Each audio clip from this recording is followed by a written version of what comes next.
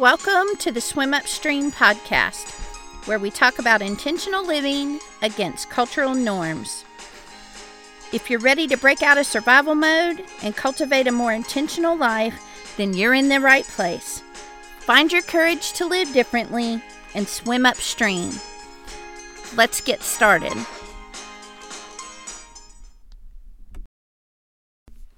Welcome back, y'all. This is Jenny, and you're listening to Swim Upstream. This is the Intentional Kitchen series, and you're listening to episode 10, Fermented Foods, the 4Ks. This week, we're going to talk about the other 3Ks when it comes to fermented foods. Last week, it was kombucha. This week, you'll learn what the other 3Ks are. But first, let's talk about what I'm learning at home. This week, I've been learning more and more about fermenting, not just for people, but you guessed it, for chickens. I am learning how to ferment the chicken feed that we feed our chicks so that they have good gut health as well. One of the main health issues with chickens is parasites. And one of the best ways to guard against that is to give them a probiotic-rich diet. How do we do that? Number one, we ferment their feed. And it's really just a simple process of adding an equal amount of water and feed to a bucket and keeping it closed, stirring it a couple times a day, and then feeding that to them once a day instead of leaving feed out all day for them to nibble on. And also feeding them the discarded SCOBY from the kombucha. Those are full of beneficial bacteria and yeast, and they're super great for the chickens. If you don't have chickens, the discarded SCOBY is also great for your compost heap. So that's what I'm learning this week. Last week on the podcast, we introduced the topic of probiotics, and then we discussed kombucha and its benefits and how to brew it at home. This week, we're going to talk about other fermented food and drink options, and we're going to find out what the 4Ks of fermented foods are. But before we do that, I want to remind you that this episode is to help you discover what's important to you, to help you find your next step in addressing whatever health issues you're trying to improve or eliminate through diet and nutrition. So, as we go through this, think about the issue that you have and see if any of these fermented foods might be beneficial in helping you with your problem. So, what are the 4Ks of fermented foods? We already talked about kombucha. The other 3Ks are kefir, kraut, and kimchi. And then we'll talk about a couple other random fermented foods at the end. So last week, we talked about kombucha. And maybe kombucha is just not the right thing for you. Maybe the thought of a slimy SCOBY growing in your tea grosses you out. Maybe you just want to explore other options for fermented foods. So, let's talk through the other 3Ks. First up is kefir, or kefir. I've heard it said both ways, and I'm not really sure which one is right, so I use both of them interchangeably. There are two types of kefir. You have a milk kefir and water kefir.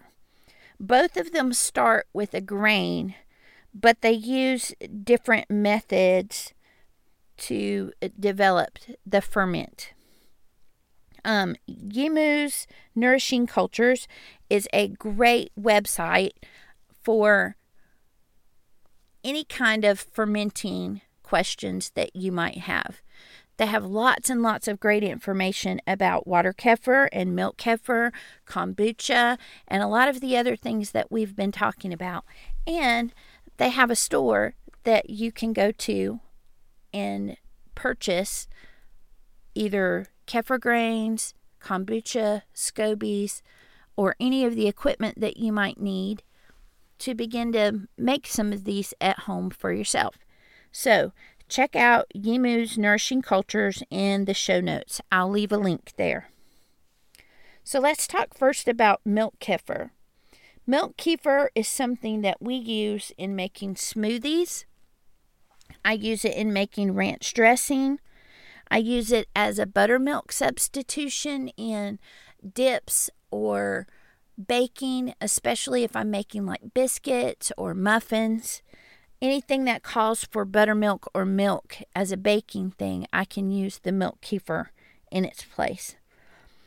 You can also have it continue to ferment longer than basic milk kefir and produce sour cream with it. And then if you even leave it longer than that, it will make a really soft, spreadable milk kefir cheese that is really similar to the soft spreaded cheeses like Laughing Cow or Alouette, except that they're full of probiotic goodness. So, other fermented dairy options that you have would include things like probiotic yogurt. I'm sure that many of you have seen Activia commercials on TV or other ones that talk about how yogurt that is probiotic is good for your digestive health. What you need to do is make sure that you look for live active cultures on the package. If it doesn't say that, it doesn't have probiotic cultures in the yogurt. It can be cultured milk without having the probiotic strains in it. So make sure it says live active cultures on the package. You can also make probiotic yogurt at home, and all you need is starter, which is just a little bit of that probiotic yogurt that you got from the store, and some pasteurized milk. You don't need ultra pasteurized milk. That won't work. It just needs to be just pasteurized, not ultra pasteurized. I've noticed that the Walmart brand of the gallon milk is only pasteurized, not ultra pasteurized. So that works great, and it's a low-cost alternative if you're going to make your own yogurt. And really, making your own yogurt just means scalding the milk, adding the starter, and then incubating that mixture. And there's a function on the Instant Pot that helps you do just that. So if you're interested in making your own yogurt, check out the show notes for a link to help you do that. The other kind of kefir is water kefir. Water kefir is a different type of grain.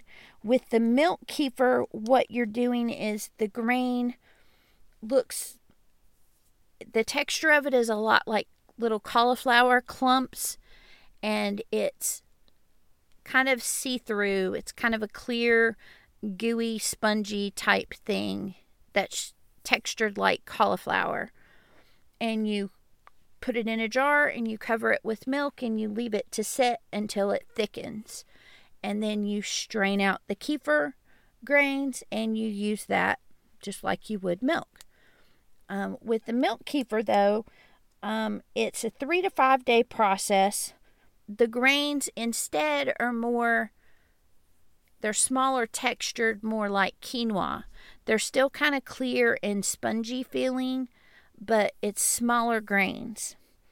And for milk kefir, you're going to add sugar and the grains to water, and you're going to leave it to sit for 3 to 5 days, and then it's going to ferment, and then you're going to use it kind of similar to kombucha, where you add fruit to it and you cap it and you let that ferment and bubble, and then it makes a really yummy fruit flavored sparkling water drink that is comparable to soda, but with probiotic benefits and really a low sugar option. It uses about half the sugar that kombucha does, so about half a cup per gallon. But again, a lot of that is eaten up by the bacteria in the drink, so that it makes a really low sugar option that is very fresh and fizzy and fun. Milk kefir is one that I've been doing for a while. Water kefir is one that I'm really anxious to start trying. So let's talk about the next two Ks, kraut and kimchi. Both of these are going to start with cabbage and brine, which basically what you're doing is you're taking chopped cabbage and you're coating it, you're adding salt over the top of it and allowing it to cause the cabbage to weep water. And you squeeze the cabbage and squeeze the water out of it, and you continue to do that over and over, squeezing it, letting it sit, squeezing it some more until you have enough brine that has come out of that cabbage to completely cover it in a jar. And then you put that jar in a off the way spot and you cover it with the brine so that all of the good cabbage is down underneath that liquid, and you let it sit and ferment. The only difference really with kimchi is that it's quite spicy. You're adding a lot of spices to it, and it can also be made from other vegetables like radish instead of cabbage if you want to. So, those are two things, kraut and kimchi, that you can explore to see if maybe they might be a good fit for you when it comes to fermented vegetables. While we're on the subject of fermented vegetables, there are a lot of other things that you may find when you start to look for fermented foods on the internet. And you'll hear the term lacto-fermented veggies. And a lot of those are vegetables that have been fermented that have the lactobacillica bacteria in it that causes them to be fermented. These are things that, instead of being pickled with vinegar, are usually pickled with a salt brine instead.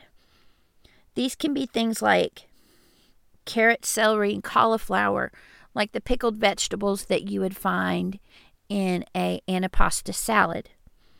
It could be pickled beets or pickled pickles. Anything that is normally pickled, which is what we call it when it's in vinegar, can usually also be lacto-fermented, which is what we call it when it's in a salt brine. So, I'll put some links in the show notes for the kraut and the kimchi and other lacto-fermented veggies if you'd like to explore making those and try some different fermented foods in your own diet. And then the last fermented food that is fairly common is sourdough. And sourdough gets fermented through wild yeast in the flour and in the air. And those things combine and they eat the flour and create the gas that it breaks it down to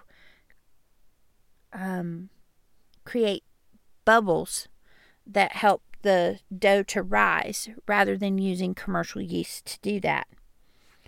And in the process of doing that, the fermentation process breaks down the phytic acid in the flour and makes it easier to digest.